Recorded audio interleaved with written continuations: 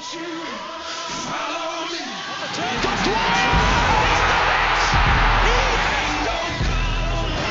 for Huan. Here's the cross for Shakar takes it, and it's the flick and going quickly here. Nani gets in behind. Here's Nani with a chip. It's 1-1. What's going on, Orlando City fans? Welcome back to the Lions Blog Podcast. I'm your host, Gavin Rushno, and today we will be reviewing the insane 4-1 win over Chicago. Was it a deserved 4-1 win? Maybe not. Maybe that scoreline definitely leans to our side more than Chicago's in terms of what was deserved in the match. So we're going to be talking about that. Before we get started, though, I'd like to shout out the last episode we did with Taylor. Me, Adam, and Taylor did a Phase 1 review. If you have not listened to that, make sure to go listen to it. Taylor is, of course, from @Orlando City UK on Twitter and runs all of that. And it's a great episode reviewing Phase 1, so make sure you go and give that a listen. Also, I'd like to thank Cappy's Subs. You can order over the phone at 407-647-9099 or online at cappyssubsfl.com. All one word. Adam, my man, where are they located? Cappy's located at 501 North Orlando Avenue in Maitland, Florida, not Winter Park. Make sure it's not Winter Park. Make sure to leave a 5-star review. We will be reading them out on the podcast, and that would be greatly appreciated to help us reach more and more Orlando City fans, Orlando City podcast listeners as we are growing. And with that, Daniel, how are you doing tonight? It is Monday night. It has been a long Monday for me. What about you? Yeah, I'm all right. Yep. Okay. Chase? I'm all right as well. All right. We seem to all be all right. Adam, you all right as well? Yeah, I had a good day today. Okay. So Adam is good. Yeah. Daniel and Chase are all right. And I'm like, bleh. So okay. We've got all ends of the balance. spectrum here. Like Uncle Iro says, we must have balance in our lives. And we are evenly balanced. We're going to start with Mr. Good here, Mr. Adam. I want to get your 1,000-foot view of this game. Just overall 1,000-foot view of this game. Just looking at it, just you don't have to go into deep details. Just what were your thoughts on the entirety of the match? Sometimes it's better to be lucky than good, and sometimes you create your own luck. This kind of stuff seems to happen to good teams where if you're kind of on a roll, we're unbeaten in 6 now. If you're kind of on the roll and you deserve to be this good, not like Orlando City teams in the past where we've kind of fluked our way to some winning streaks. Like you can see the foundation of how this team likes to play. And the main drivers of the offense were Chris Mueller and Nani, two of the best attackers in the league this season. So it's not like that was a complete fluke. But just sometimes, due to the quality of your team and the mentality that you play with, and certainly Pareja instills a strong mentality in his team, fluke results that seem fluky like this, and they might be a little lucky, are going to happen just because sometimes if you're that good, you create your own luck. So no, we probably didn't deserve to win 4-1. I'd still say that a win is a fair result because you have to do the job. And Orlando City did the job. Yeah, I agree with that. And I like that you said that Chris Mueller is up there as some of the top wingers in the league. He is actually non-penalty goals and assists per 90, number 1 in the league. Ben Bear released that stat today. He has a very strong case for best 11. If they're giving it out today, he would be on the team, I believe. Yeah, so definitely. Absolutely. It's not a stretch to say he's been one of the best attackers in the league this season.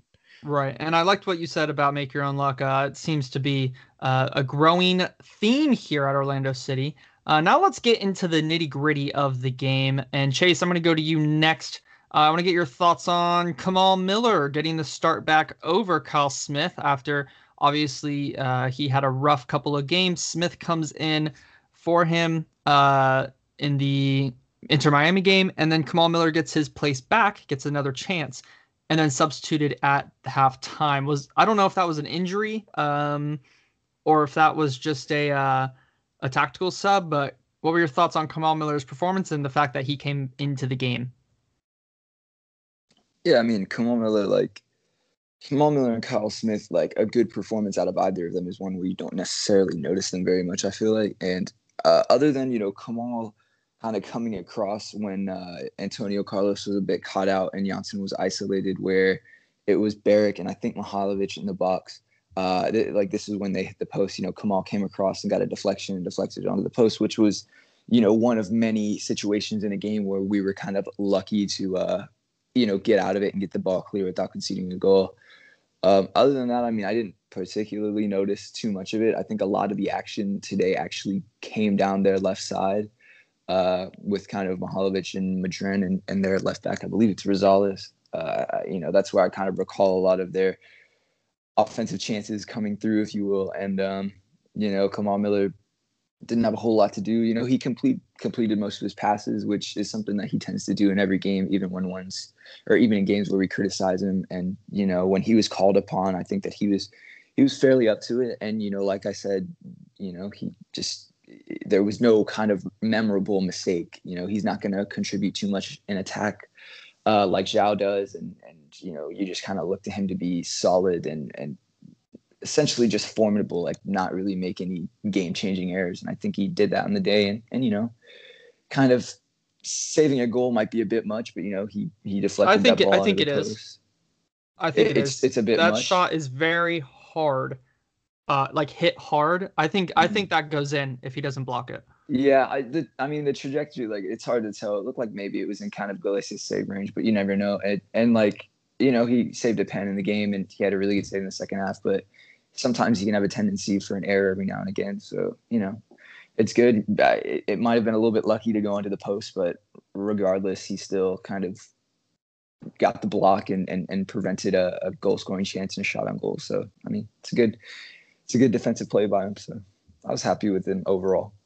Well, thoughts on him getting subbed at halftime? Was that an injury? Shoot, I do not even remember. If do I'm any gonna of us know? Here, let me look. I'm gonna look it up real fast. I do remember him getting subbed off, but I cannot recall if it was an injury. I didn't really see anything in the game. Yeah, I think they probably wanted some. Kyle Smith can at least get forward and put a decent cross in. I think they wanted that out of him. Yeah, what it was the way they were attacking down the right hand side. They were kind of underlapping quite a bit, and they were trying to turn Miller onto his bad foot. So they stuck Kyle Smith over on that left side, predominantly right-footed, so he could nullify that threat that Chicago was sending down there. That was the tactical reason. I saw that actually listed as a reason. I kind of noticed it as well. Like it's like a lot of teams were going to target Miller, so I was actually surprised that he started. But nonetheless, that was the reason they made the change. It wasn't anything particular to do with how he played. It's just that it was tactical, I guess. And okay. Yeah. Well, that makes me feel a little bit better because turns out that Oscar Pareja has a detailed understanding of tactics. Who knew?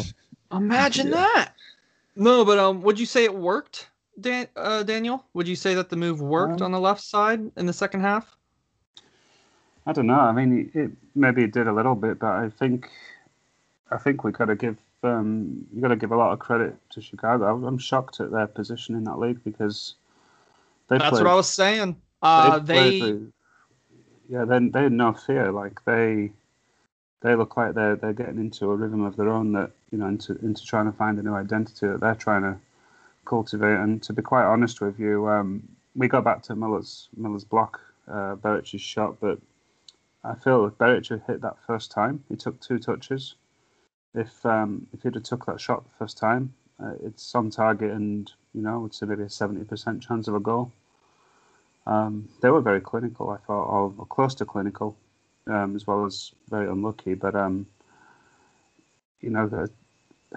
to try and stop them, they had threats all over the field. They had them on the left, the right, and up the middle. It was a very tough game. I actually would even say it's probably the toughest game Orlando's had since the restart, if you ask me, since the MLS's back was concluded. I never felt they had control of this game, and that change did help a little, but not a great deal. Yeah, I was kind of banging this drum before the game that Chicago are a good team whose the results just haven't gone their way. Their finishing just hasn't been that good. I believe the second game of the season back in March, I want to say they played New England, and it was another game similar to this where they had chance after chance after chance, and they just couldn't get it in the back of the net. And I mean, I think they had like 10 or 12 shots on target and a bunch of big chances. And like in this game, they had 6 big chances, yet only forced 2 saves out of Gallese, not counting the goal. So well, the thing is that, well, I do actually agree with Adam's point that Orlando made their own luck and they deserved the victory. I'll certainly agree with that. But I will say that Chicago were not really broken by Orlando. Chicago were broken by the referees. They were mentally shattered, I think, after that last goal was disallowed. You could see it just took the wind out of the sails. It was. I wanted to get your guys' thoughts on that later on, but let's talk about it now. You really think it had a mental impact on them? Absolutely, 100%. Because they did everything to try and win that game. They did everything to take the lead. And an honest person would say that, that they should have probably been ahead at some point in that game, and we're looking at a completely different dynamic. I think the handball was very, very harsh for the disallowed goal. Well, really? that's just the rule. It's the rule, but the rule. We were just touching on this before, but did the rule apply to Warren against Philadelphia in Yamalas's back cup? Because I remember a lot of people dying on a hill when Rowan blatantly handballed in that game and saying that it doesn't count. It's not the rule. I mean, it's either the rule or it's not. I remember we talked about it at the time as well. Well, it is the rule. So, we get away with it. We get lucky. It's one of those things that, knowing the climate of some people, the minute that it goes against us, you can see the whole pro-conspiracy theories coming up. But I think it was very harsh. You see, I'm on the opposite. Not opposite, because I do see it as harsh, but you see his arm as the ball's getting away from him, and his arm kind of makes contact, and it keeps the ball close enough to where it impacts whether that goal happens or not. In my opinion. Yeah, maybe so. I mean, it's one of those that can definitely. You have to watch it in slow motion. Yeah, it could have gone either way. And I wouldn't have had a complaint if it had been given, because for me, it's like the ball's coming in, you got a split second to maneuver yourself and get into position. I feel like that common sense is slowly being taken out of decisions like that, and they have a right to be very, very aggrieved at some of those decisions, and they did everything they could, and I think that these decisions going against them just mentally broke them, and Orlando did what good teams should do and killed the game off, got a couple of goals and made it into a very good result. Adam, did you quickly want to get your take on the handball before we finally? Well, I think the handball was pretty clear in that it's the rule, and as long as the rule is in place, it's the referee's job to enforce it, and so you can't really cry too much about that. Even if everything had gone Chicago's way, like they made that first penalty that Gallese saved, and they got those 2 goals, I know that the last goal probably wasn't going to happen, but it's a totally different game. But then still 4-4, it's still a draw. That's with everything. I know. The game changes so much. I know, but I hate when people say that shit. My larger point is they didn't have the full control of the game either. It wasn't like they were going to win. It was definitely an attacking back and forth open game. Yes. Both teams kind of. It wasn't like Chicago was robbed of a win or anything. Like Orlando City was definitely up to it, and we were up 2-0 at one point. So I mean, for much of the game, even we're up 2-0. So it's not. I don't necessarily buy. The refs were just doing their job. I didn't see any bad calls. I mean, I think the worst call was honestly the penalty they gave against Mueller, and I see why they gave it, but I think it was soft. So they were the Chicago team was probably disappointed by those things happening, and yes, it breaks morale when it happens to you on the pitch. But to say they were hard done by the refs, I think is inaccurate, because the refs were just doing their job, and I don't think the refs made any inaccurate calls. I don't like that soundbite, Adam. I want a recording from Gavin of that soundbite. The refs were just doing their job next time the next Orlando pro conspiracy breaks out, just so we can replay it, because we've had a lot of victimization here in Orlando when it comes to the refs. I'll take the luck this game. I'll take the luck for sure. I own a Ref Longs on OB t-shirt, and you need to burn it, no, I don't. That's an awesome shirt. But even I burn it and burn it. Even I can admit Get one of them That- stripy referee shirts, you know? that fuck no. The fucking Juventus fans. That's why Juventus is. That's why Well, Juventus Newcastle. owns Serie Newcastle. A, is because the referees just think that it's them, so they give them all the calls. Hot takes with Adam. Yeah, it could be a nice county fan as well. yeah, so you right. like that. There you go. No, I hate it. I hate those shirts. I think they're stupid. Wear something fucking else.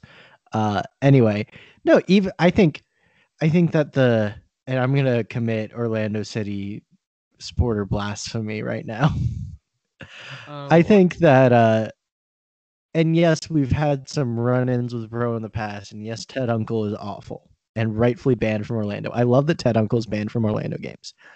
That being said, we mostly ran afoul of Pro for the past 5 years because we were shit.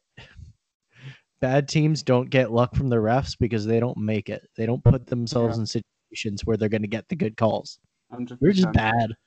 Yeah, the one thing I'll say, I'll give this to both teams on the night. Neither team had control of the game. I think we all unanimously agree on that. Mm-hmm. Orlando had the killer instinct, which I like to see at the end. Chicago, you can't fault them for desire at all. They did everything they possibly could. And Orlando, for as much as disjointed as their play was, they ran their bollocks off as well. They put everything in to keep themselves in a position to capitalise. So I do think Orlando had the better chances in the run of play. You're probably right. We looked vulnerable in the same ways as well. The ones I can think of is where they gave us the ball to DK. That in terms of chances that we didn't score, the Chris Mueller dribbles around the goalie, loses his footing. Nani had two one time. Nani had a couple. DK Both had a from blocked Juan. shot. Yeah. Mm-hmm. Freya had a good chance. Yes, we probably had the better on the run of play, but we gave them 2 penalties. They scored off of a set piece, which was, in my opinion, very luckily called offsides. I mean, we'll get into all that. Let's kind of rewind here. And Chase, I'll go to you since you've been kind of out. Let's talk about the very first goal. I mean, how far are we into the pod? 17 minutes now, and we're talking about the first goal. I just want to get your thoughts on it. What was the big thing that you saw out of the first goal that we scored? Well, the build-up was decent, and Junior putting the ball out to Chris, which he didn't get credited for the assist, which I think is a little bit of an interesting choice.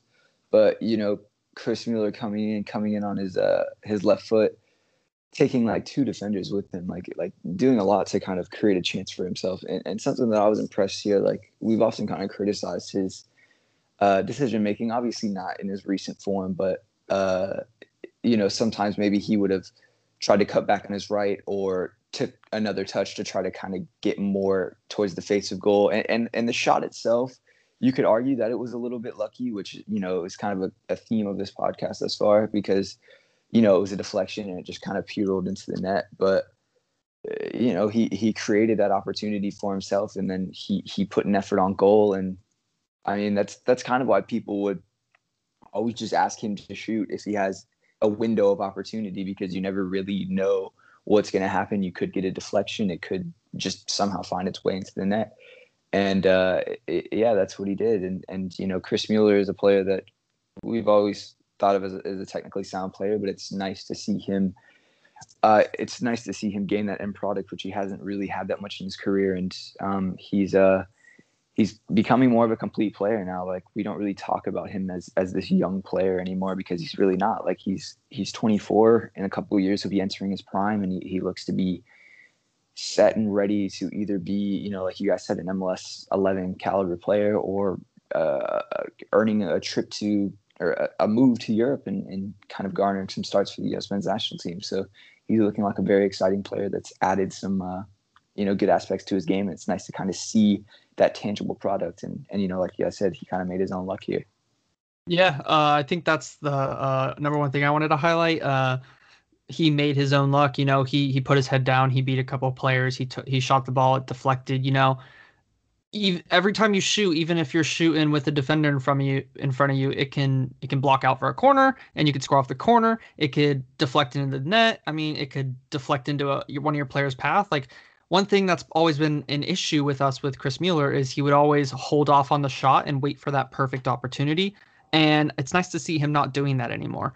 At least what he showed in this instance in this game is put his head down, dribble past a player, had a couple players in front of him, took the shot anyway, it bounces in. We're up 1-0 early on in the match, and then early on in the crazy match. But another thing I wanted to highlight is just the goal itself. So it comes from their goal kick, and this happened actually again or earlier on in the season, I believe against Miami. But it comes from their goal kick. Kamal Miller heads it forward, and then I believe DK has a very, very, very good bit of hold-up play, which is going to go unnoticed because it's not in the highlight reel. So when you watch on YouTube the highlights, they don't show this part.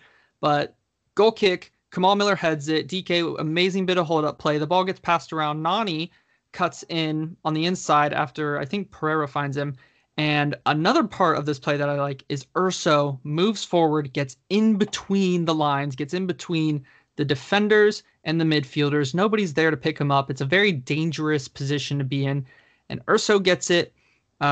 He finds Mueller, Mueller does the rest. Mueller takes on the players and then makes his own luck. And just everything about that goal, that's just tactics. Urso moving up in between the lines. We don't see that under James O'Connor. We just don't. Mueller, making the run. Maybe, yeah, we see that, but just little things like that. The DK hold up play. I just love every bit of that. I think it's an underrated goal, this goal.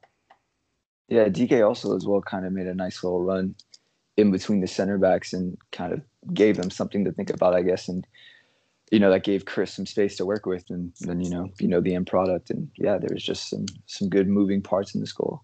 A lot of good, tactical observations, especially from young players, because, we've always talked about how Oscar is the manager in this league, probably for youth success. And, we're kind of starting to see that, not necessarily just with, goals, but it's things like this, like Daryl DK, like you said, the hold up play, making a run into space where he might not be getting the ball, but he is going to impact play. Like it's these small things that, turns just a decent team into, a very good team as we are right now.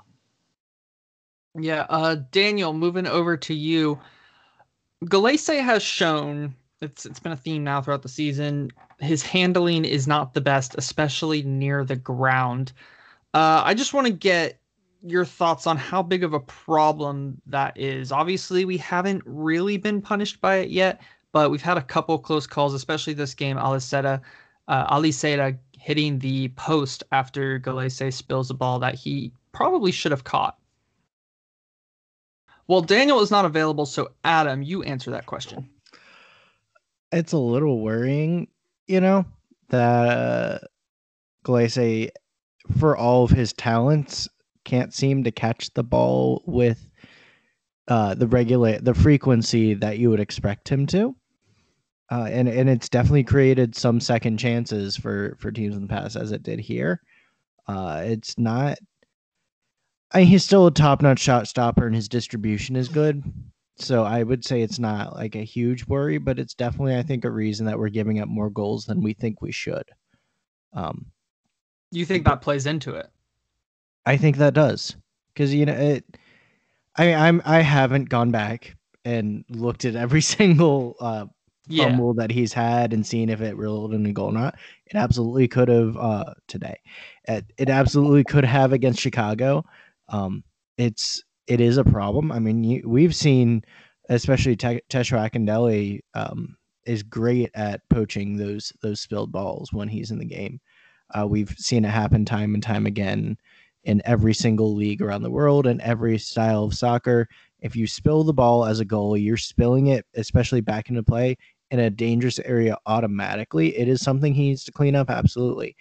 And I think and we've called him world class on this podcast. In light of his handling issues, I might take back that statement a little bit, because in order to be world class, you need to be top notch in every aspect of your game. Yeah, I think it's fair to say he's a world-class shot stopper, absolutely, and his distribution is also very good. Yeah, I have no problems with his distribution. If he's going to, and I think that's probably the reason that we didn't realize before he came here, that he's not playing in the Premier League or something like that, or the Bundesliga, because especially there with the intelligence and positioning that the players in those top leagues have, if you're consistently spilling shots into the box, you're going to get punished for it. That's probably why he's not. That's probably why he's playing in MLS. I mean, he was in Liga MX, which is also a very good league. It's a shame that his team had to go under, right? And we had to get him on a free transfer. Oh man, I hate what it. a shame. Yeah. So do you see it as a I big think that's problem, why- a little problem? I think it's a medium-sized problem. I don't think it's insurmountable. Is if that's what you're asking? It's definitely something you can train for. I mean, you see NFL receivers training on the jugs machine just to train their hands to catch more. I think that's something. Is there a soccer jugs machine? I think so. Yes. Yeah, probably. There's got to be, right? I Mhm. mean, Yeah. if he spends a half hour on that after every practice, I think that just training to catch more. Because he tries to catch. It's not like he Yeah. punches out on It's purpose. not like he's He is punching. trying to catch it, and he just misses. I think he's just got a little case of the butterfingers, which is something that you can fix. So All right. Daniel, are you back? Looks like it for now. Working off my Surface, and it seems like my keyboard and hence mouse just somehow disconnected from the rest of the computer. Very, So I very couldn't- strange. Yeah, it happened last week when I was on Zoom, so I don't know. Strange. All right. Yeah. Well, I want to get your thoughts on the second goal. Do you remember it? I know there's a lot of goals and a lot of stuff to think of. I remember the end of it. I remember the fantastic cross and the Nani header. Yeah. Yeah. It was a little bit against the run of play at the time, but it was obviously a very, very good technically good goal, and it's just it's just testament again to the improvement in the players that they're not only able to get on the break and put in a nice cross and a header like that, but it's Mueller again, just being a jack of all trades, getting in the box, cutting in, getting on the flank and getting the ball across, and then Nani's just benefiting, I think, from opposition players giving somebody else so much attention. If you notice, all our attacking players are getting a lot more space right now because nobody knows now who to double up on, who to mark. And last season They can't double up on anybody. Well, you can't. If you double up on Nani, then you're going to give Pereira more space. You double up on him, then Nani or Mueller get it, and then you've got DK who takes up two guys on his own. So I just think it was just a great goal, and I think I probably liked that one the most, just because it was like something from the training ground. It's just like something that these guys obviously are working on their technical ability, and it just really pleases me because I felt last season I don't think our players practiced. It seemed like, Yeah. So one thing you said in there that I think is a great shout from you is that our players are having enough space because there's nobody they can double up. Because early on this season, I remember talking about the issue of, the best teams in the league always had that the three danger men. So you look at Seattle, they have Ladero, Morris, Ruidiaz.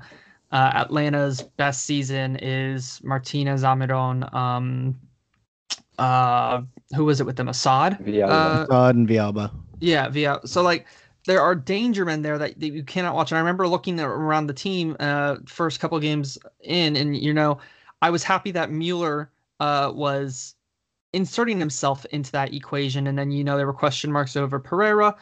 We knew his quality, but was he going to make the step up that he has made? We weren't sure at that time. So really, we were looking at Nani and Mueller, and hopefully Pereira.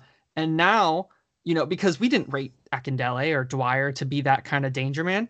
And now what Adam said on the Phase 1 podcast about DK's gravity, DK, people, have to mark DK. He's a big body and he's very good at hold up play and he's a dangerous player with the flick-ons and stuff. Okay, then you have Nani, world-class all-star. Pereira can create something out of nothing. And Mueller, who is going absolutely bonkers right now with the goals and assists. I mean, we have a four-pronged attack that is creating space for each other just because they are all making a bunch of output. And I think that is a great shot from you, Daniel. I love that. Yeah, I usually, once every now and then I will come up with something great. Yeah, Doesn't happen often, this is why we keep you around. But look, if I can do this once a season, like Dwyer does, then yeah, absolutely, keep me there. Whew, that was Just a kidding. low blow. I'm just Had to kidding. bring the injured man in out of nowhere. You can scratch that one. I'm just joking with you guys. Do not scratch that. That was good. Yeah, that was great. I'm not scratching that at all.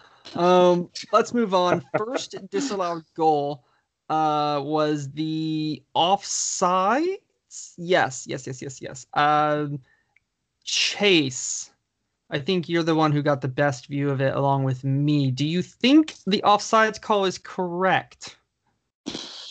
I mean, it's fine. Why? I almost kind of thought that maybe they were calling offside a different player. I can't remember who it was, but a different player that, Calvo kind of got in the end of it, but the other player was kind of slightly involved in the play. But I don't know. It was very fine margins, and any kind of angle that I've gotten to see on social media, it looks the same too. So it's not Calvo. Calvo's not the offsides player, the one who scores. Yeah. It's the one who gets in the way of DK, I believe. He's in the area. DK and him kind of like hold on to each other. So like, I think it's Pineda, the other center back. I think you're right. And if I remember correctly, they both are like holding each other. They both have their hands on each other. And DK's kind of running in that area. For me, when I was first watching it, I did not think it was offsides personally, but he does interfere. I don't. What?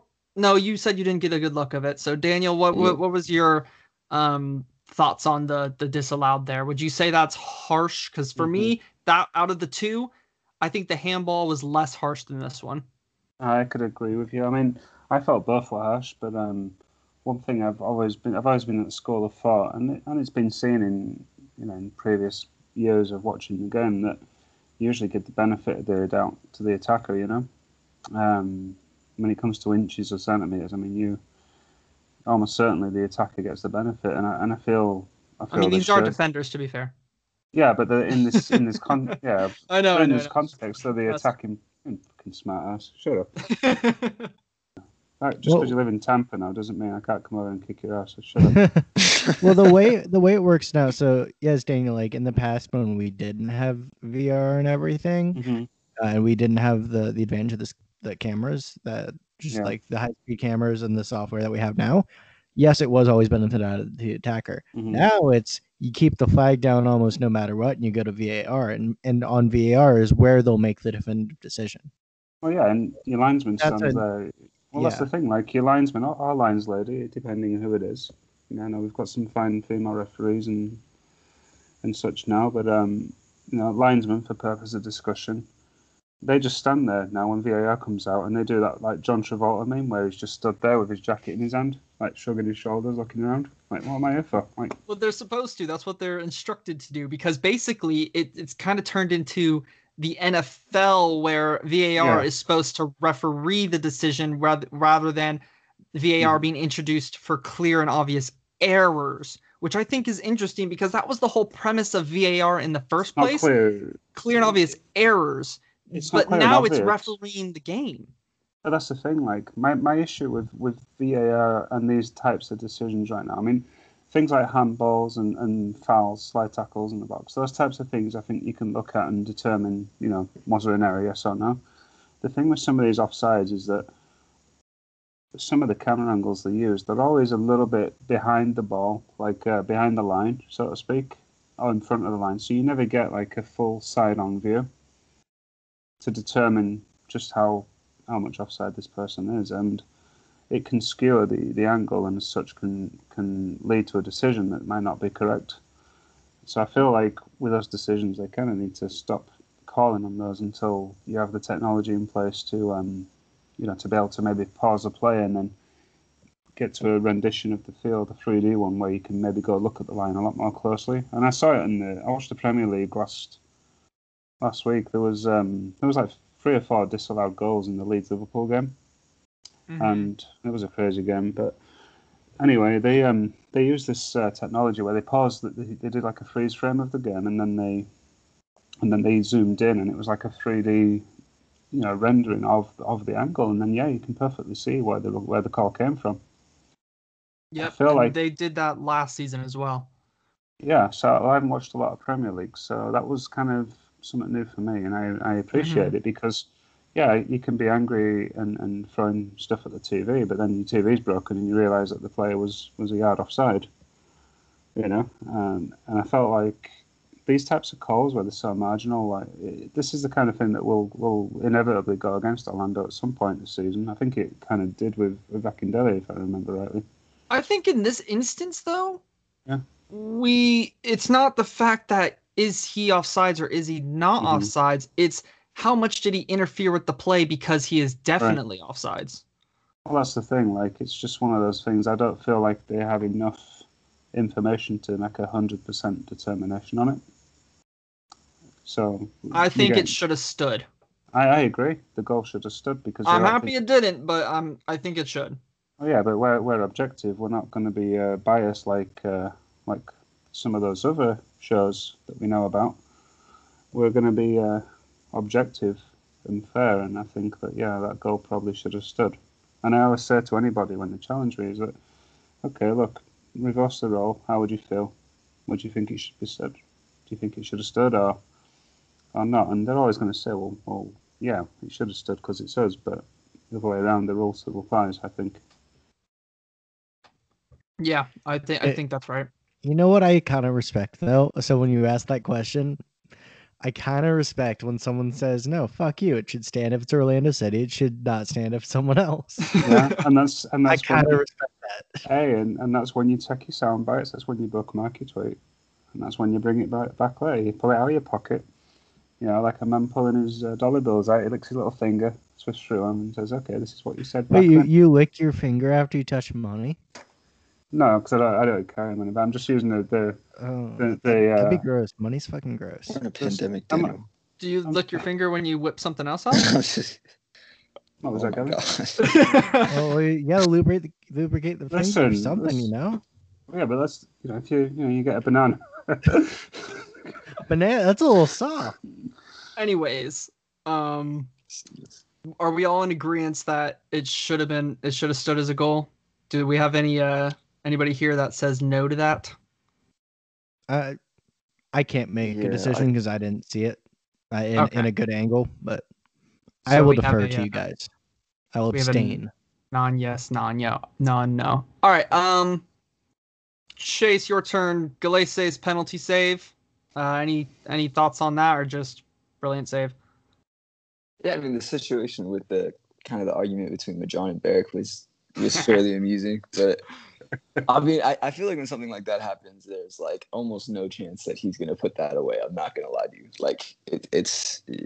It was funny to watch because I mean I was sitting on that side of the field. I was literally 10 feet away from Majon when he picked up the ball. Kind of by the corner flag, and then he walked to the penalty spot. You could almost tell that no matter who the designated penalty kick taker is, this is his. He's just claiming it. And then the argument ensued, and it was a good save by Galese. I always think kind of with penalties, you have to go to either top corner or bottom, as kind of Barrick did with him. It was a really good save. I'm not trying to take any merit from it. Is at a say. Good height for him. That was my thoughts on it. That's the height that a penalty or a goalkeeper rather kind of would prefer you to put it at, I guess, if you're going to put it into the side net, because that's kind of in path with his dive, if that makes sense. I'm not necessarily a goalkeeper or a goalkeeping coach, so it's kind of hard to talk about that or speak to what their preferences are, but it seems like if you kind of put it midway up the goal, that's almost an easier height than when it's on the floor, because it doesn't necessarily take as strong of wrists or as nimble of movement to get to the top, to the upper corner. So I mean it was still a really good save, and he still did well to kind of get it clear, but it was that's just maybe kind of the prime spot if they're going to put it side net for a goalkeeper, I guess. All right, that sums it up well. Okay, into the second half finally, and what do you know? There's another slow start. we've talked about on this podcast why we think slow starts are happening. Something with the team talk, or maybe being a little arrogant after a good first half. So we've talked about why. Adam, I want to know your thoughts on how we can stop it from happening, because we give away a penalty a minute into the second half. We give away another goal a minute into the second half. This is happening every single game now, and it's very, very, very fucking frustrating. So how do we stop what is happening from happening? Fuck if I know. Well, come on. That's shitty podcast content. Let's go. I think it's great podcast content. I think it needs to bite us in the ass, maybe. It is. It has. It has, but like in a big way. Nashville 1-1. Okay, but that's not a loss. Felt like a loss. It felt like a loss, but it's not a loss. It needs to bite us in the ass in a big way, like maybe like 2 goals in like the first 10 minutes. There's a lot of talk about asses and stuff today. Yeah, I mean, it's what it is. How do you, as a coach? Yes, I'm the coach of Orlando City. Yes. Hypothetically, how do you, as a coach, stop this from happening? I think it's about mentality, and that feels strange saying about an Oscar Pereira team, especially since I praised the mentality of the team earlier in this episode. I think it's about what you preach every day, and maybe he hasn't gotten to this yet. Maybe because I think I'm kind of formulating an idea as I talk. I've never done this before. I do it all the time. Oh, so do I. In the past few years, we've seen a very weak mentality for this team, and there was a lack of belief in themselves. I think that Pareja is trying to fix that, and we saw it at the beginning of the season. I think in one of those video features that the Orlando City media team did, where Pareja was giving a speech to the team before the season. He says, "You've done the work. I believe in you. You need to believe in yourselves, and you need to go and win this game because you deserve it." And he's almost, and he says you deserve it because you've done the work, not because you show up and you get it. But I think he's trying to instill almost a confidence bordering on arrogance into this team. Because I will say Tesho has a quote that says, "We are confident, but we are not arrogant." Like Tesho has said that. Bordering on arrogance. Yes. And I think that's part of the problem with that slow start, is because they believe in themselves, not to a fault, but almost to that fault line.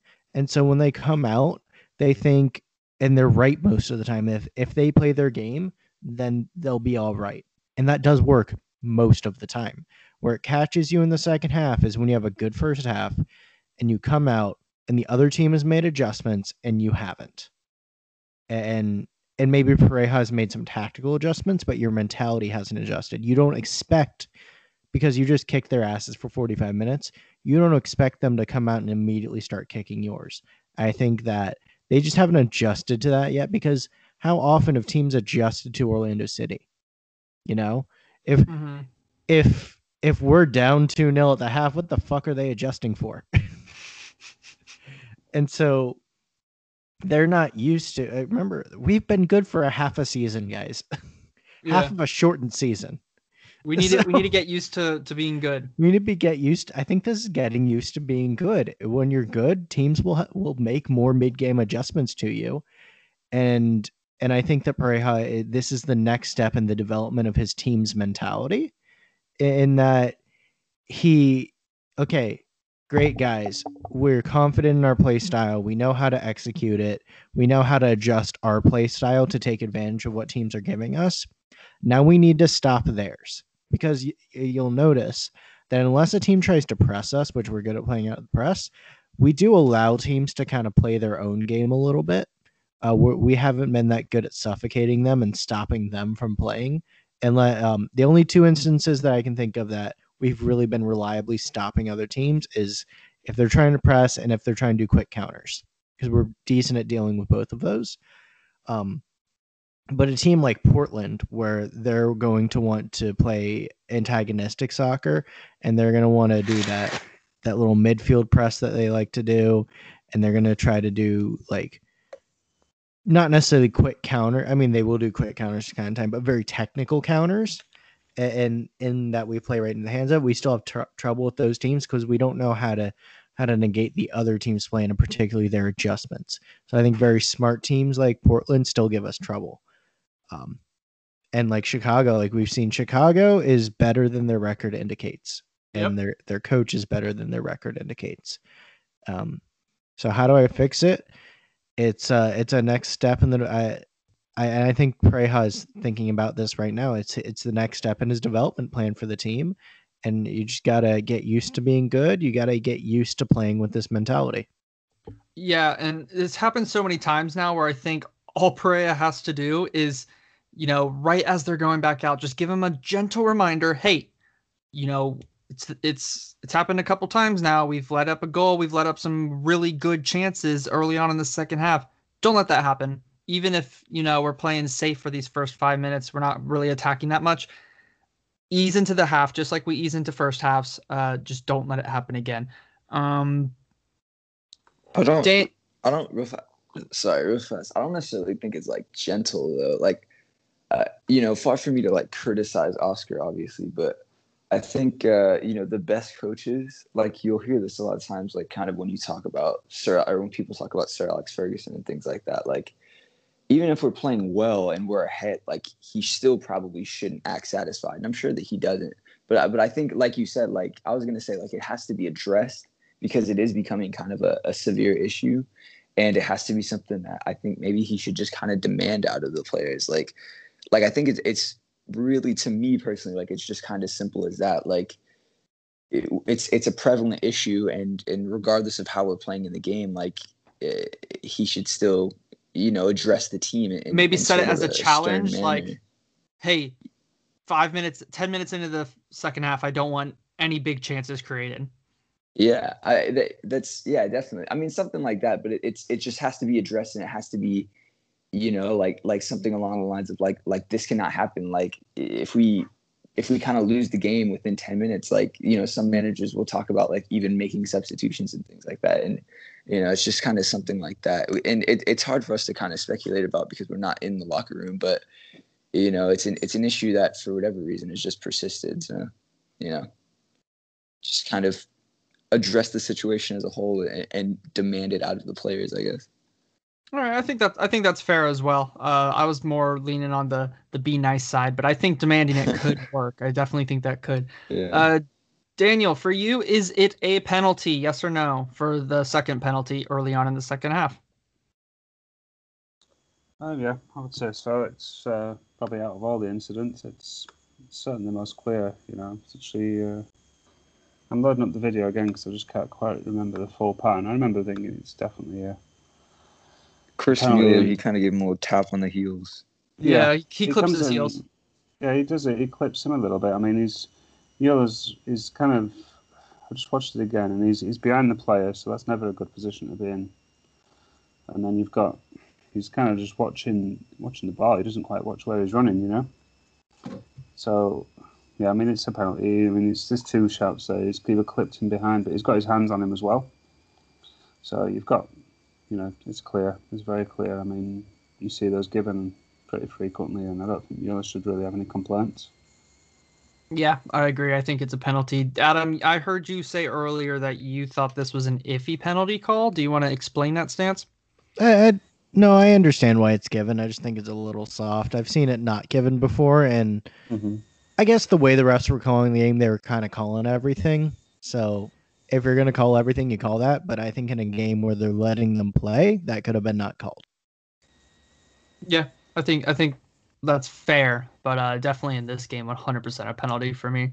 We've already talked about the second disallowed goal. I agreed with the handball.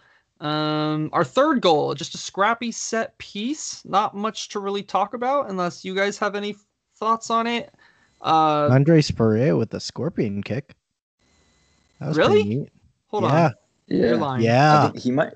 No, he saves it from going out of the box. Yeah.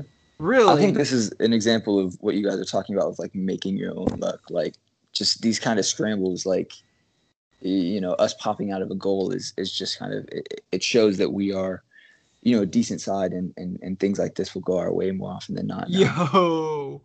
Yeah, I didn't right. even notice Yeah. that. Scorpion. So the ball's about to be cleared, and he catches it with a scorpion kick. And It then was Carlos awesome. tries and hits it. Yeah, and then it pops to Well, Urso, yeah. and he slots it in. Yeah, just a Wow. little flick up there of his foot, his right foot. It's a good There's a finish lot from going Urso on. too. It's a great finish. That's a poacher's finish. That's the type of finish that your strikers would. Urso normally brought his shooting boots. use. It is. It's just like he just turns and hits it. I mean, that's all you can ask for, Yeah. I mean, I'm glad y'all picked up the Andres Perea thing because I did not. And then the fourth goal. Is there anything to talk about that? I mean, Benji has a hard always shot. brings his shooting boots. Yes, a hard shot. I think the goalkeeper is very iffy on that play. That should be a save, 100% in my I opinion. think it got deflected though. Did He it? also megged his defender. Oh, so he didn't have a good side on it? Yeah, Like the goalkeeper didn't have a good side on it? yeah, he megged the defender with the shot. Yeah, he did. Okay. Gets it, like, Very good finish. But I just want to get your Left guys' foot. overall thoughts on this. 3 goals in 4 games for Benji. I mean, that's a pretty good start to his season. He wasn't getting a ton of minutes, but now that he's picking up the minutes, like we saw last season, didn't get a ton of minutes early on. He picks up picks up the minutes, picks up the goals. Here again, 3 goals, 4 matches, and he's being a contributor to our goal tally. Would you believe me if I told you that Oscar Pereja knows how to get the most out of his youth? I think I would, yeah. Really? I think I would. Yeah, I think Benji's finding a new home and in the Chris Mueller super sub role. He 'Cause he comes not on, gonna does a job. He's I not going wouldn't to say start. super sub. Well, he could get there though. He's if he's going to score at this rate as a sub. When I think of as a super sub, I think of like we are struggling. You bring this guy in to uplift your team. I don't see that as Benji right now because there have been moments this season where we've been struggling. We're in a close match. We bring on Benji and nothing really particularly changes. Do you think that's fair? Yeah, that's fair. I think we've seen a few times where things have changed when he's come on. I think he's best in that second striker role. So I want to see him and DK together a little bit, actually. Which I don't think it's going to happen because, especially with Julia reporting that IS arrived in Orlando today. Finally.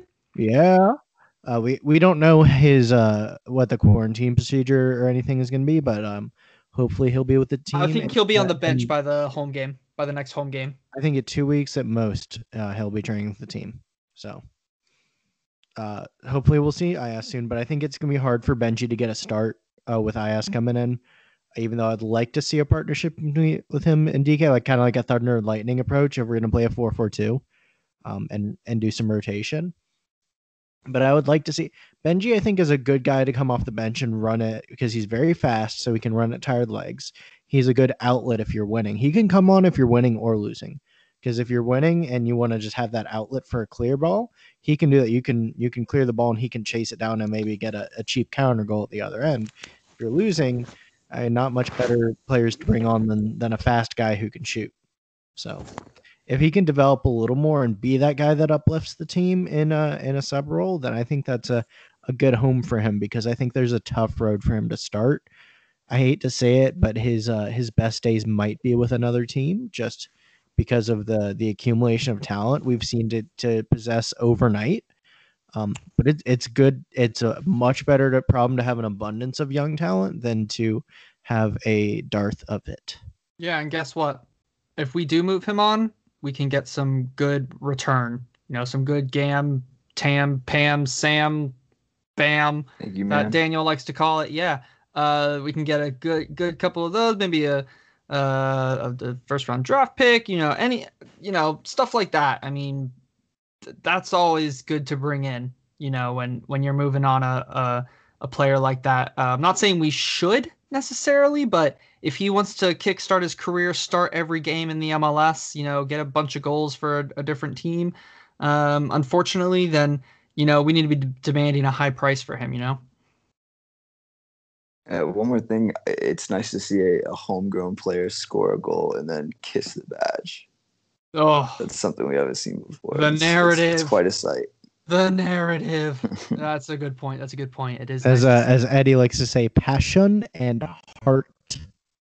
100%. Passion and heart. He should start every game because he has passion and heart. No? Yeah, absolutely. Absolutely, he should. Yeah. Okay. That's not a good way to pick a team. Which we will talk about later on our squad building podcast, which we don't have a date for yet, but I really want to do. All right, let's get happen into sometime nebulously in the future. Yes, let's Brought get to you into by Lions Blog. Yes, let's get into line up, line down. Chase, you get to go first. Line up, line down. Line up Junior Urso. I think he's been maybe one of our more consistent performers in like these past couple of runs of games where he's been able to play. This game he was spreading the ball really well. Completed a lot of like long passes, which isn't something that I kind of would associate with him. Maybe off the bat, he popped up with a goal. Probably should have been credited with the assist to Chris Mueller. Even though Chris still had a lot to do. It was good to kind of play him on his in stride and keep the play going, and that's something that we've kind of seen thus far. And Mendes had a little bit of a struggling game, but I think that this midfield is probably our first choice now with Sebas and Urso and Mauricio in there, and that's due to no small part with honestly I would rather Sebas because I think we missed Yuri today. I think we missed Yuri today. Yeah, I mean Sebas wasn't at his best this game, as you guys said, but I think we've kind of seen this midfield three previously, and what you're saying I don't necessarily think is an unpopular opinion, but I just I'm sure Adam will appreciate this. I just like what Sebas brings, and I think that that's his best position. So I'm kind of more drawn to this midfield than one with Yuri. Although I do appreciate what Yuri does in the game. And my line down is probably going to be Juan. He gave up the handball. I felt like a lot of the attacks, especially in the first half, were coming kind of down his side, and he was maybe caught out a little bit with where Barrett kind of hit the post, and there were a couple like defensive errors, and he whipped in some decent crosses, but it wasn't to the same effect where he can kind of take over a game with his attacking play. So, as we say with this, it's not necessarily meaning he's a poor player. Just this game was slightly questionable to me at times. All right, I think that's a fair shout for the lion down. Daniel, your turn. Line up, line down. Line up, I think I always try to not go for the obvious. So I'll give line up to Kamal Miller.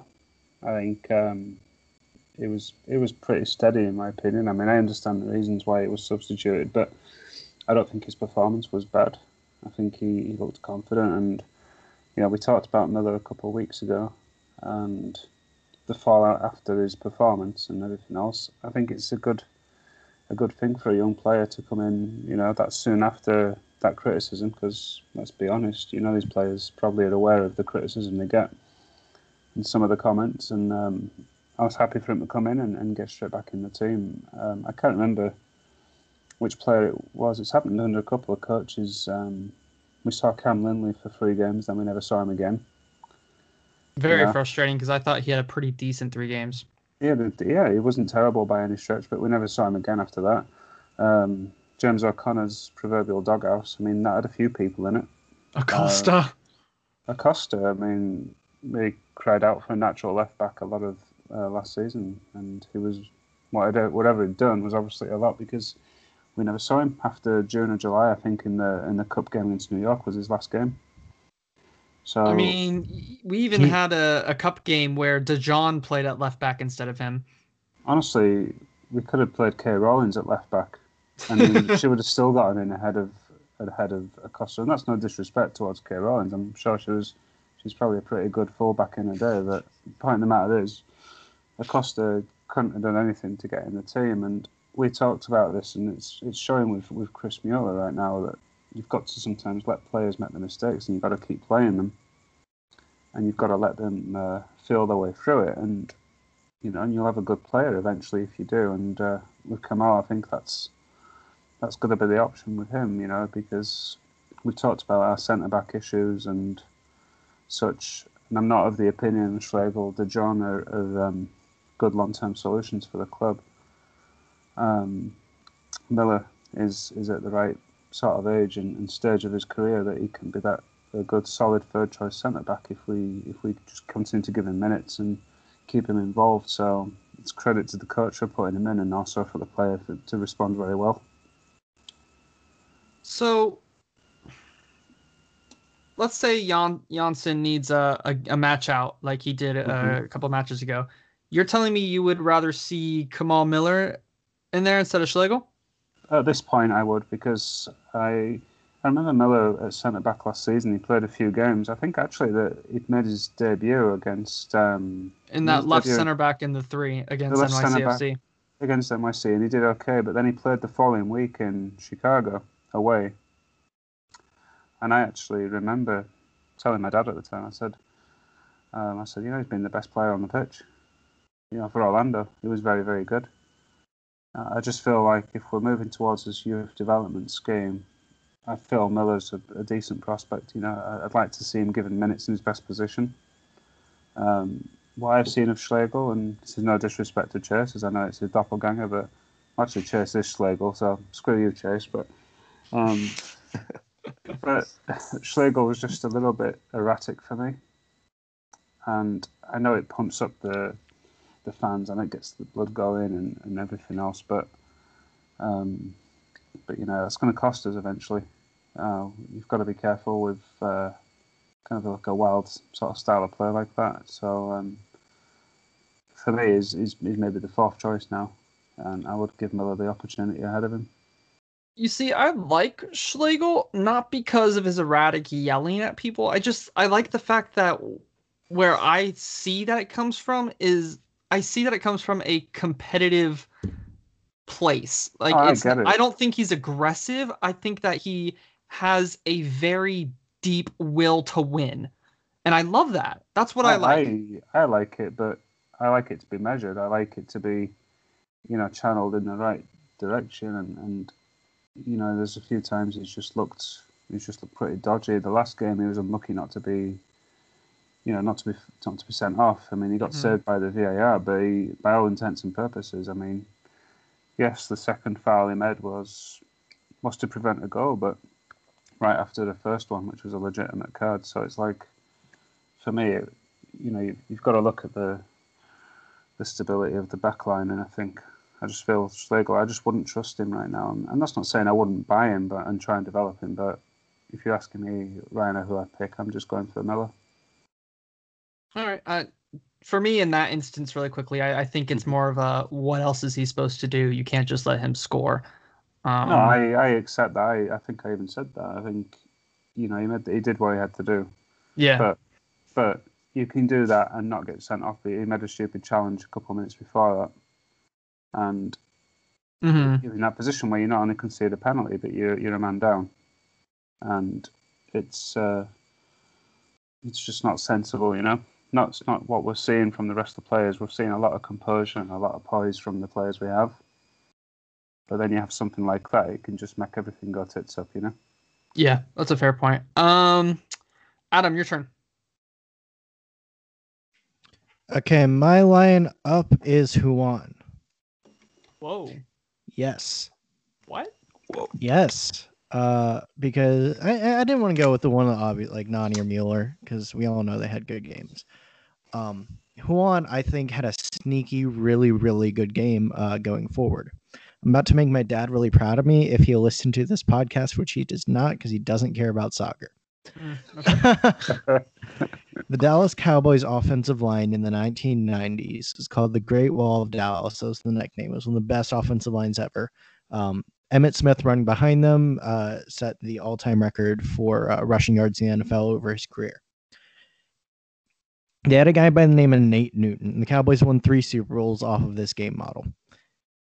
The guy by the name of Nate Newton, who was one nasty big motherfucker. He played offensive guard for them. And I forget which Super Bowl it was, but it was one of the, I think it was 93. And the Cowboys were just absolutely crushing the Bills. And was it Bills? I think it was the Bills. It was one of the ones they beat the Bills in. And so the Cowboys are absolutely crushing them. And offensive linemen love to run block because basically they just go forward and they hit you and they push you off the line of scrimmage, and the running back runs behind them and they get a few yards. So Nate Newton's this big, nasty motherfucker who loves to talk trash. And he starts telling the opposing defensive linemen, hey, we're going to run this. You know that play we just got 8 yards on? We're going to run it again. Emmitt Smith's going to run through this gap, and I'm going to block the fuck out of you and clear it for him. And then he would do exactly that, and Emmitt Smith would get 8 yards. And he was doing that like the entire second half of that game in a Super Bowl. This is a championship game. When you know you're good at something and no one can stop you, it is a new level of dominance. Juan's pace is that. He could have had 2 assists. He had two. He had a cutback to Nani, who took it first time, and it was just wide of goal. And then actually he had 2 cutbacks to Nani. Both of them were to Nani. Both of them he took it first time. Both of them were just wide. And they were like good strikes that were. He also had a shot from a terrible, very close angle. Terrible angle, but it just his pace.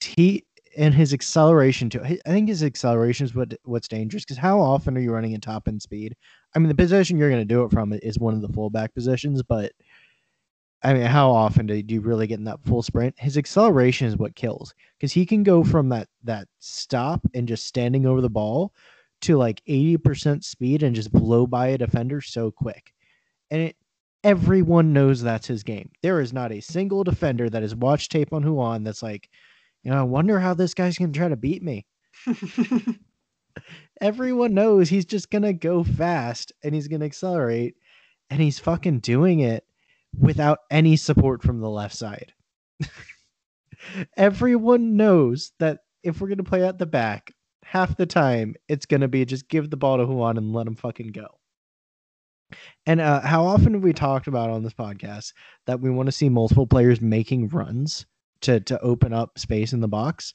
How often do you see, even if he's not getting the ball, Juan make that run in the right hand on the right hand channel and try to open up the space for, like, say Mueller or Pereira is standing there? How often is he just going to blow by them on that right side and either get the ball in a dangerous area or just clear space for them? He's making runs. He's using his weapon to the best of his ability in a very intelligent manner, and he plays a position where he relies on other players, because he's not going to score goals. Right backs don't score goals. Sorry. Mm-hmm.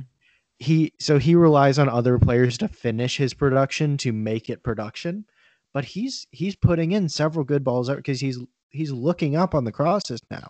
So he's putting in several good balls every week. He's getting into so many dangerous positions. His pace forces a defender to cover him wherever he is, and he knows that he has gravity. There's that word again, gravity. Juan has it too. You can't leave him uncovered because he'll fucking make you pay. And so he knows he has gravity, so he used it to his advantage. I thought that was the tactical understanding and the mental wherewithal to use his pace in that way was on display in this game. Unfortunately, it didn't end in the on the box score production, but I thought that just individually doing his job, Juan was excellent. Absolutely fantastic. Okay. I mean, that's fair. It's just interesting because Chase named Juan as his lion down. Right? I saw it different. Is that right? Chase? I did. Okay. I Yes, couldn't remember if I remember. I know you had to plug in your headphones, Yeah, but my bad. you're Yeah, good. I mean, Adam made good points. I just thought defensively he was a little bit questionable. That's never been his game, though. He's never been I the think maybe super in, like, defensive guy. in like 2 situations though, like it almost like with the penalty, and there are Mhm. a couple times where like it almost could have directly led to a Yeah. goal, if you know what I'm saying. And Although the penalty get for it on them, the the penalty. real penalty that they scored comes on his side again, and Mueller's back. Mhm. Okay, but here's another thing. Because we have no threat on the left side offensively, he always has to be up. Otherwise, we just don't have numbers forward. So I think that's a big thing, a big reason that Juan is getting caught out a little more. Since notice he's been getting caught out more since Moutinho's been out, Yeah. because he has to expose himself more. That's the trade-off there. It's almost not. I mean, obviously, he gave up a penalty. That's his fault. It was. I mean, sometimes the ball bounces weird. It kind of bounced into his hand. It was definitely a penalty. I'm not saying it's not a penalty. Mhm. It happens.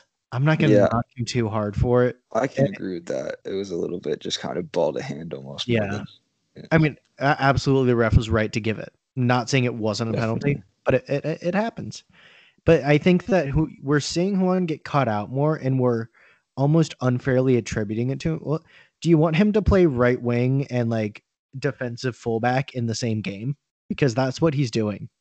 He's doing his best, and he's getting, filling up that fifth channel on the the right. The he is far getting right side. all Chris the Mueller's way filling the end inside line. right channel. He's getting all the way end line and then having to track all the way back on defense because he's not getting any I do support think from Juan left should side. be best 11 right back this season if he continues this form. He's Yeah. not going to have the assist numbers to back it up because that's what everybody looks at. But Oh my god! my goodness, Of Daniel course, just it's linked a Leeds right back scoring a bunch of goals for them last season goal. because Adam said that right backs don't score goals. Just look at that goal. He said all Okay, bangers. wait. Go look at it.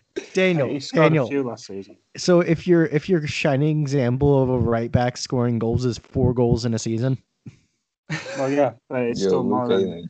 But go look at the goal. I'll do it later. I'll do it now.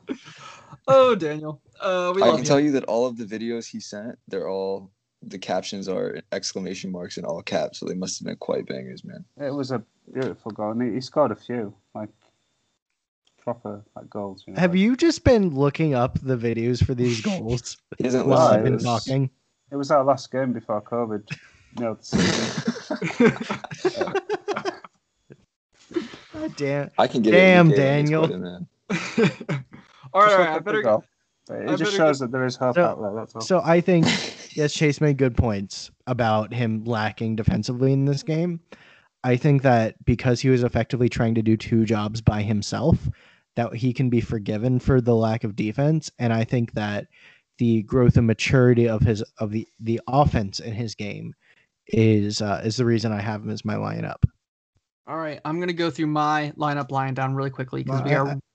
I just won't do it lying down. Oh, do your lying down. I didn't even realize you haven't even done it yet. So go ahead. He What said, if I don't want "Okay." to now? It's been a long part 1. Okay, I apologize. All right. Well, now I gotta think about. I'm don't gonna think force Daniel's you to one pick either, one but- person. You're gonna force me to Not pick even one. Yeah. One specific one. One specific one. One you might not want to pick. You're gonna make me pick Sebas Mendes. Ooh, I'm gonna make you pick Sebas Mendes. Yeah, it just wasn't his game. You know, it happens. It happens. He wasn't his normal impactful destroyer line breaking self. Are you happy? Yes, 2 of 7 on tackling. Just saying. Yeah, I do not. Okay, I don't want to revel in the fact that he had a Yeah. bad game. Hey, I'm he not missed doing that. tackles. He missed He- tackles. He wasn't getting forward like he normally does. If we're comparing him to his own standard, he absolutely had a bad game. I think that's a fair point. Hopefully he can pick it up next match I because have we do full have a big faith one. in him too. I have Yes. full faith in him to pick it up next match. But yeah, it's a bad game. Happens to good players. You know, he'll play through it. All right, my lineup, Joey Desart came on the field, was very solid, kind of similar to why I picked Andres Perea so many times as my lineup. Andres Perea came in and did exactly what he does. Joey Desart, every single time we've seen him, I've liked what I've seen, was very solid, 8 of 8 on passing, had an interception defensively, took a shot on goal.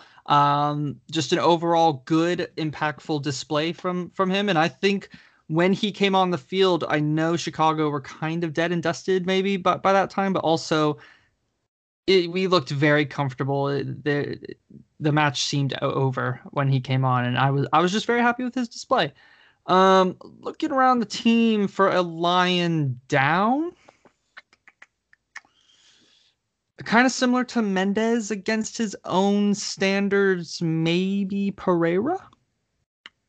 Just kind of solid game. He was my other consideration. Yeah, just didn't dribble through 3 people, didn't find beautiful through balls. He does pass the ball out to Mueller for the second goal, but I don't know. I just think this was a less impactful game than we've seen from him, and that's okay. Similar to Mendez, it's okay to have a bad game. Just make sure you do it against Chicago and not against SKC. That should do it for part 1. It was a long-ass part 1. We don't have a lot of questions in part 2, so stick with us. We will be done soon. I know it's going to be a long episode. We will be right back.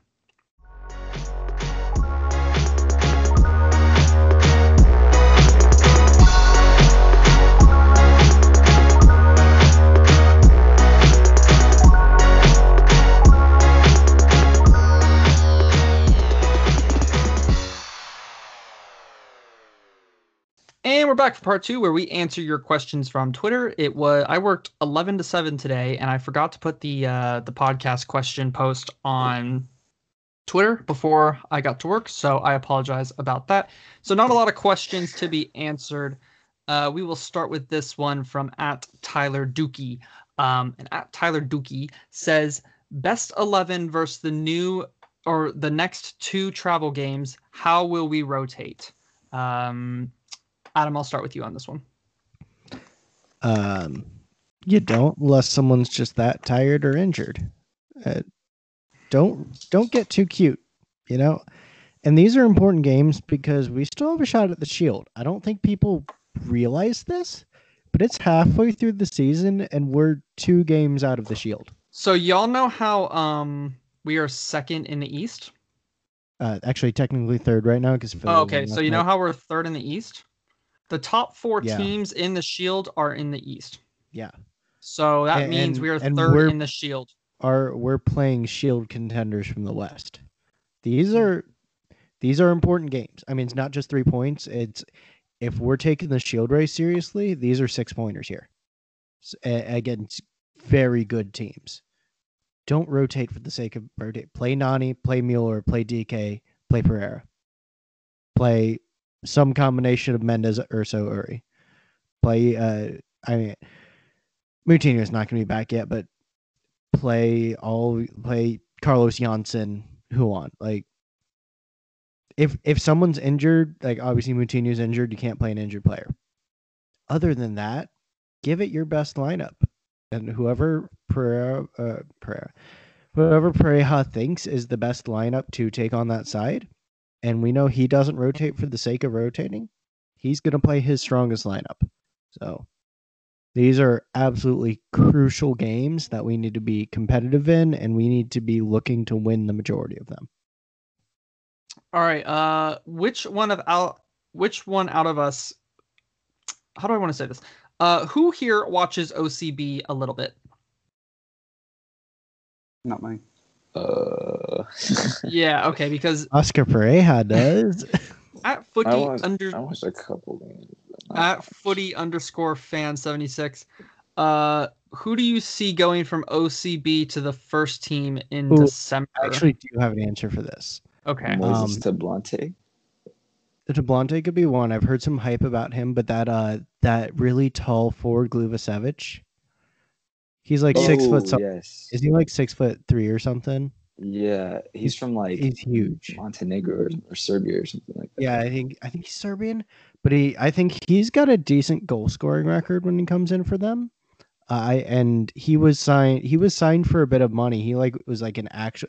He wasn't like just someone like they picked up wherever and said, "Hey, you want to play for OCB?" He was like an actual transfer, I think. Okay. So I have to think he gets a shot.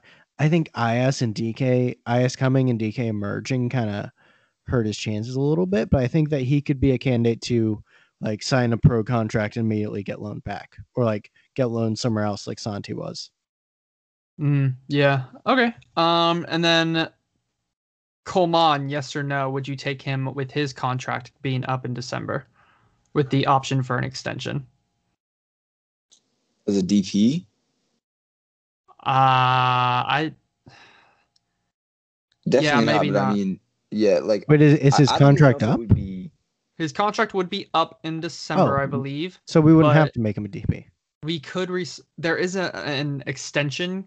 We could give him an extension, which would keep him as a DP, or we could say no. Kind of like what we did with Yuri. You know how we rejected Yuri's 1-year extension, but then he got a Restructured new it, yeah. contract? Yeah. So kind of like that. Would you take him on a restructured deal? See what Pareja can do with him? I mean, we need like depth at the 10, but if it's immensely costly, like I would have to look a little bit more at how he's doing it, set up with Daniel. But we definitely that's like when it comes to depth, that's kind of the position that we really do not have a like for like for.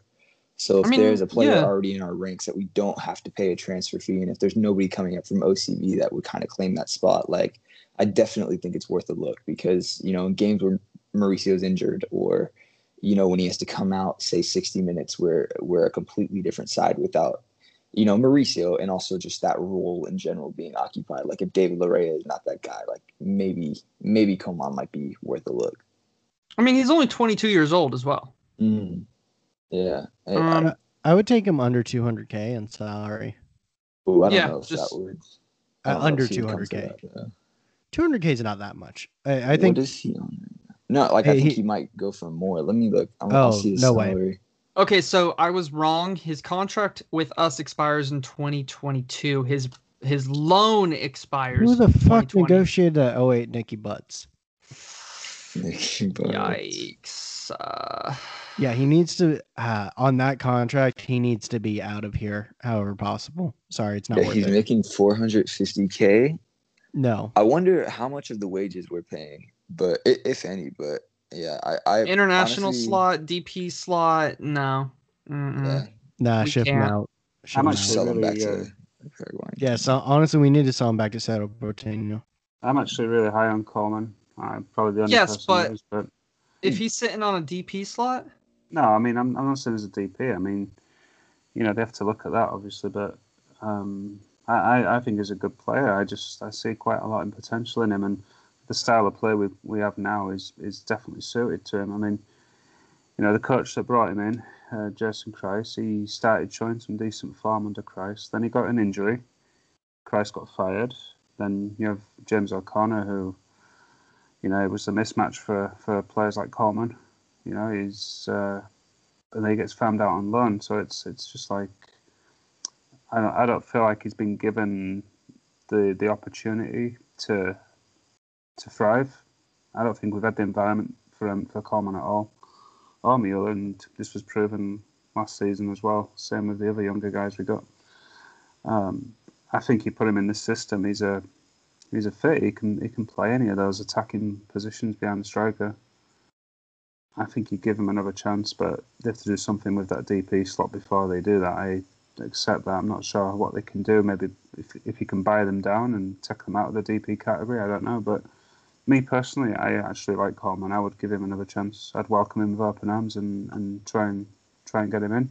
I would love to give him another chance. I'd love to see what Pareja can do to him. He's 22 years old. He's still got potential. You know, I liked his play. I liked on the ball. He's technical.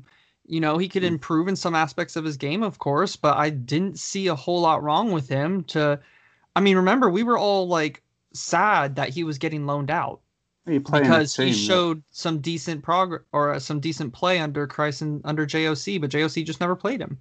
JOC just didn't like flair players. It was pretty obvious. You know, he didn't like anyone that could express themselves too much. And I think that's what Coleman does. Coleman would be a shoo-in for the number 10.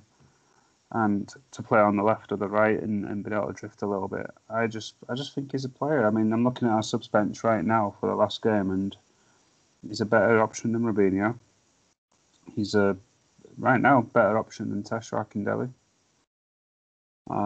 Possibly, because Akindele seems to have gone way off the boil, and Michel's moving up in that pecking order as a striker, and then you've got Matthew Ayers coming in. So you've got, obviously, our striker situation's covered. I agree with what Chase said, is that we're lacking that attacking midfield player, and we might well have him already at the club. I'd say you give him another chance. That's my opinion, and give him a chance to express himself. All right, and then last kind of topic here. We don't really have a complete question on it. Is the rumored newcomer Sylvester van der Water? So basically, to sum it up, the best way I can sum it up is we put in a bid for him, rumored to be around 600,000 euros, which is around $700,000. I think last week, and they said no. Sylvester van der Water and his agent talked to Club. Club says they will negotiate with Orlando should they come back with another bid. This weekend, Orlando come back with an increased bid from the last 600,000 euro bid, not high enough for the technical director of Heracles, which is the club he plays for, to take seriously. Instantly rejects, does not negotiate. Player does not like that there was no negotiation after being promised that there was a negotiation, that there would be a negotiation if there was another attempt from us to buy him, and text the coach that he will not be playing in the game. Heracles' front office does not like that one bit, give him the maximum fine, tell him to sit at home, do not train with the team until Wednesday. That news came out this morning. In an official statement from Heracles FC or whatever their club name is. Basically, very disappointed with him.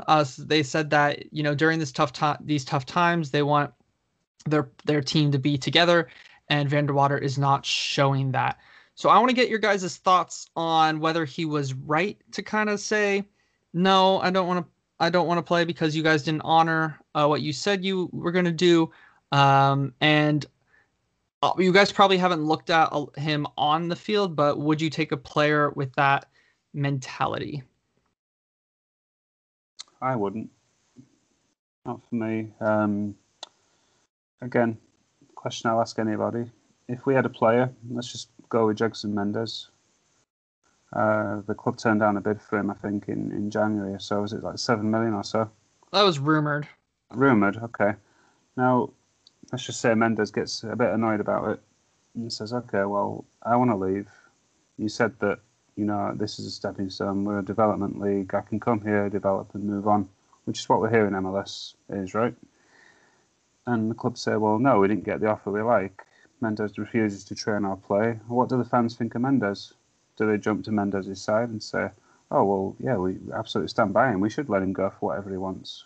No, they'd be annoyed at him, so they should be, because at the end of the day, the player has a contract, and like you say, given the additional context of the troubling times that a lot of people in the world are finding right now, I mean, if he's a key player and 600,000 is your offer, and whatever the increased offer was, it won't be much more than that. I mean, the same people getting mad at Heracles not taking that bid are the same people that thought the other club should have accepted the 40% offer we made for Conan, if you remember that whole scandal. So we have to respect the fact that, yeah, we want top dollar for our players, but other clubs have the same right to ask for the same thing. And if I have a player who's under contract and who's refusing to play, then I'm sorry, I don't take the side of the player. That player could easily have a good couple of years in MLS. Somebody else comes in looking for him, and he could do the same to Orlando. And, it's unfortunate for it to happen, but if you buy a player that is exhibiting this behaviour already, and then he does it to you can't really complain. So, for me, you've got a good team spirit right now. Everybody's playing for the shirt. Everybody's playing for each other. And you have one guy who thinks that, he's important enough to decide when he can and when he can't play. So it's a no for me. I would leave him alone. I would say, look, we'll go find somebody else. And I would also maybe offer more money at what clubs are looking for. For me, I want to try and look at this objectively and not as a fan because my viewpoint kind of comes across as a view fan point. But if you have an agreement with the club and then the club go back on it, and he was promised, and this is what's reported, a negotiation. Orlando sent in an offer, and instead of saying, no, we want this, he just said no. So I can understand the player's frustration. I can understand why he felt he had to do what he did. I don't agree that he should have done it the way he did it. I think it was unprofessional, and I think he will learn from this. But I understand it. I'm not Here's another question. I'm not gonna cry. I'm not gonna sit here and say I don't want this player now because he did this. Right, but would you accept it if one of our players did the same thing? Honestly, okay. Here's an honest thing. If we gave a promise and then we went back on it, I would. I'm sorry, Daniel. If Nicky Buds fucked over a player, then I would say fuck you, Nicky Buds. But we don't have Nicky Buds anymore. We have. Well, I don't think our front office would do that. I don't think Muzi or Moreira would do that. So if someone comes in and says, "Okay, we'll give you $2 million for Mendes," it depends. So if we promise a negotiation and then don't negotiate, that's going up. Negotiation 6, and they come back with 3. Then what? Then you say. Then you negotiate. All you have to do is you have to send that email back, say no, sorry, our price is still 6. That's what Heracles probably did with Orlando City. To be honest, they probably want closer to $2 million for the player, which is a number I saw somewhere. Yeah. And Orlando have offered a third and probably offered half the second time. So yeah, absolutely, don't sell your players for something like that. I mean, it's just when. So Daniel, let me ask you a question. Mm-hmm. Have you gained more professional sensibility since you were 23 years old? I have. Sylvester Vanderwater's 23 years old. Mm-hmm. I think he can be given a pass for this. And honestly, not playing is the only leverage he has. He has no other leverage. So he's using the leverage he has available to him to try and get what he was promised. Remember, he's not demanding a transfer. There's a big reason why he's not demanding his transfer, because he has to give up his loyalty bonus that he picked up when he signed. That's why. At the same time, he's not demanding a transfer, though. He could, but he's not. It might not be smart, but he could do it. Yeah, but Gareth Bale didn't demand a transfer out of Real Madrid. He made it plainly obvious he wanted out. He's more interested in playing golf, but if he hands in that request, I understand Bale's situation because he had a transfer lined up to where he would make £1 million a week or whatever, and then Real Madrid took that chance away from him. So I understand why he was pissed. China was going to give him that much. What the fuck? And Real Madrid took that away from him. Oh, I'd be so pissed. But it's like, again, do contracts mean anything? Maybe they don't. I can tell you I'll tell you now. In sports, not really. Well, I can tell you now, in my personal experience living in this country, contracts mean nothing. That is correct. They don't. Because the business, the team can take it away at any point. They can cut you. Yeah, it's all I'm thinking is like I said, that maybe you're right. Maybe the player's age is a factor, but all the same, I just wouldn't want a character like that around. I'd rather see, someone a little more. I don't think we have enough information about the situation to make an accurate judge of Vanderwater's character. No, and I agree with that context. I'm going off the situation in hand, but I feel as if a player, your actions speak a lot louder than words do, and if your actions are to refuse to play, basically, and okay, well, that says plenty. I do know for a fact that, with the concept of exceptionalism we have in Orlando, that if one of the players did that in Orlando, they'd be getting chastised and ostracized. Here's the thing, though. If you're so in my job, so I'm a cook. Management is very important when you're a cook because there are some situations that, and I'm not going to go into great detail, but I actually recently left a job because of management problems. Management is extremely important because you depend on them for the ability to do your job, for the ability to provide for yourself financially. You depend on them for a lot of things. And when management makes a promise to you, or there's an understood promise of, hey, we're going to support you in your role, and then they break that promise, you feel really hard done. And pretty much your only leverage, and players are at a similar level of adversity to management and coaching staff. Pretty much your only leverage is saying, hey, I have this one skill set that you depend on for your product. I'm not going to use it unless you keep your promise. I can totally understand that. And it has happened. Actually, I'll give you an example on one of my teams. I'm a Cowboys fan. Ezekiel Elliott held out in training camp 2 years ago to get his money for his contract. I wasn't mad at him. He's the one out there risking his body. He's the one out there who is the product. He is totally right to hold out until he gets his long-term contract that he deserves. And that's what he did. And now he has it, and there's no hard feelings on either side, and he's playing well for the team.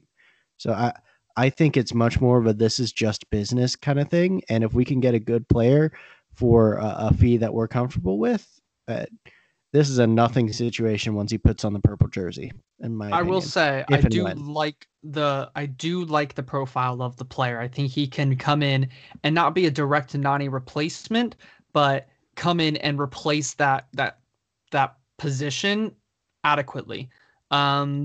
He works, again, I've said it before, I think I've said it before, basically. Works hard defensively, quick burst of pace, good technical dribbling, has a fast shot. I think we've talked about it before, that Larin had like a quick shot, like he would swing his foot at it so quickly. And other players have a slower wind up. He has a quick one, and just he's got a very dangerous cross with his left foot too, from what I've seen. Obviously these are highlights, but I don't try and look at the goals and assists more as much as what I see technically about players. Stuff like, a quick burst of pace around a corner, around a player, stuff like that. And I try to look at the stats and stuff like that. I like the player's profile is basically what I'm trying to say. So if he does come, that's another thing. I think he has a high chance of success in Orlando, especially under Pareja. Chase, do you have any thoughts on the Vanderwater matter? Yeah, I actually, my phone died, not gonna lie, so I was gone for a little bit, but I partially agree. I feel like sometimes I sit in the middle with a lot of things, and that's not always a good idea, but I can definitely see why. There's not a lot of money in the Eredivisie, particularly outside of maybe like the top four of like, PSV, Feyenoord, Ajax, and a lot. And once you're a team like Heracles, who probably rely on getting a couple million from a player every few years to kind of stay financially buoyant.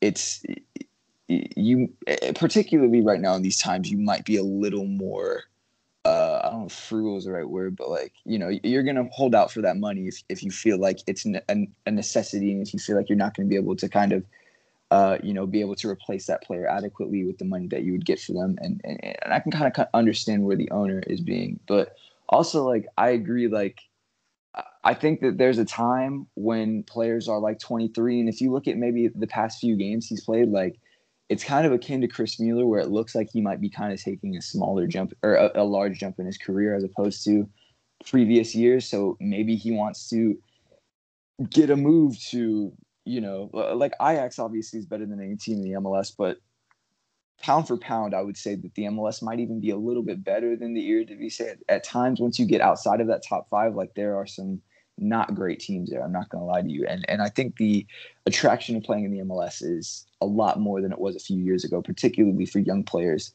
And, with, the best left back in the world right now played in the MLS like 3 years ago. And I think players will notice that, like, you can come here, improve your stature, and then if you want to, you can get a move back and see what you can do maybe in a top 5 league or something of the sort, or find success here.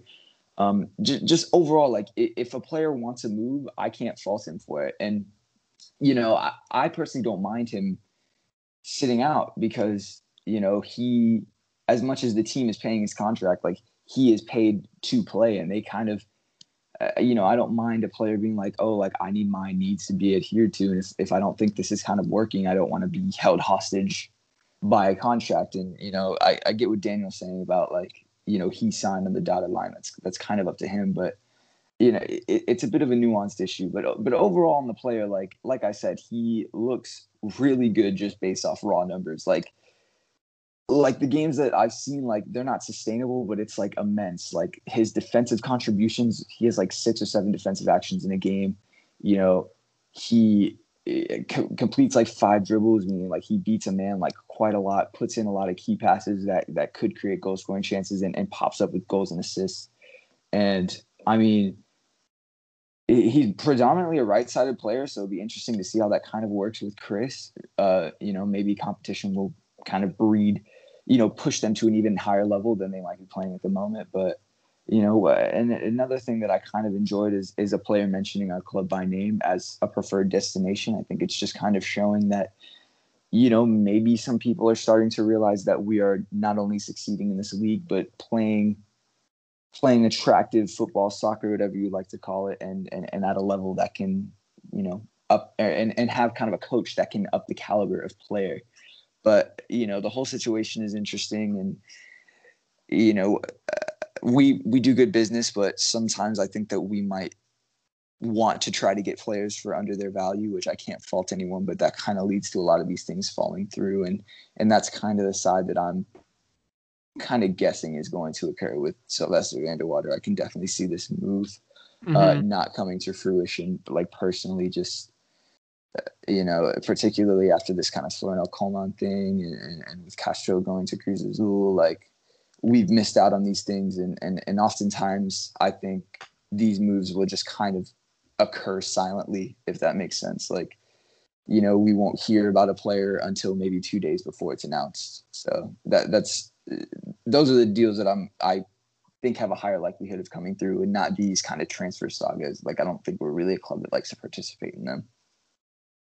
Yeah, that's a good point. I asked, we didn't really hear about until a couple days before it. And then everything went crazy. For Lions blog breaking the news. Yeah. Spot on, mate. Spot on. It has been a long one, but that should just about do it.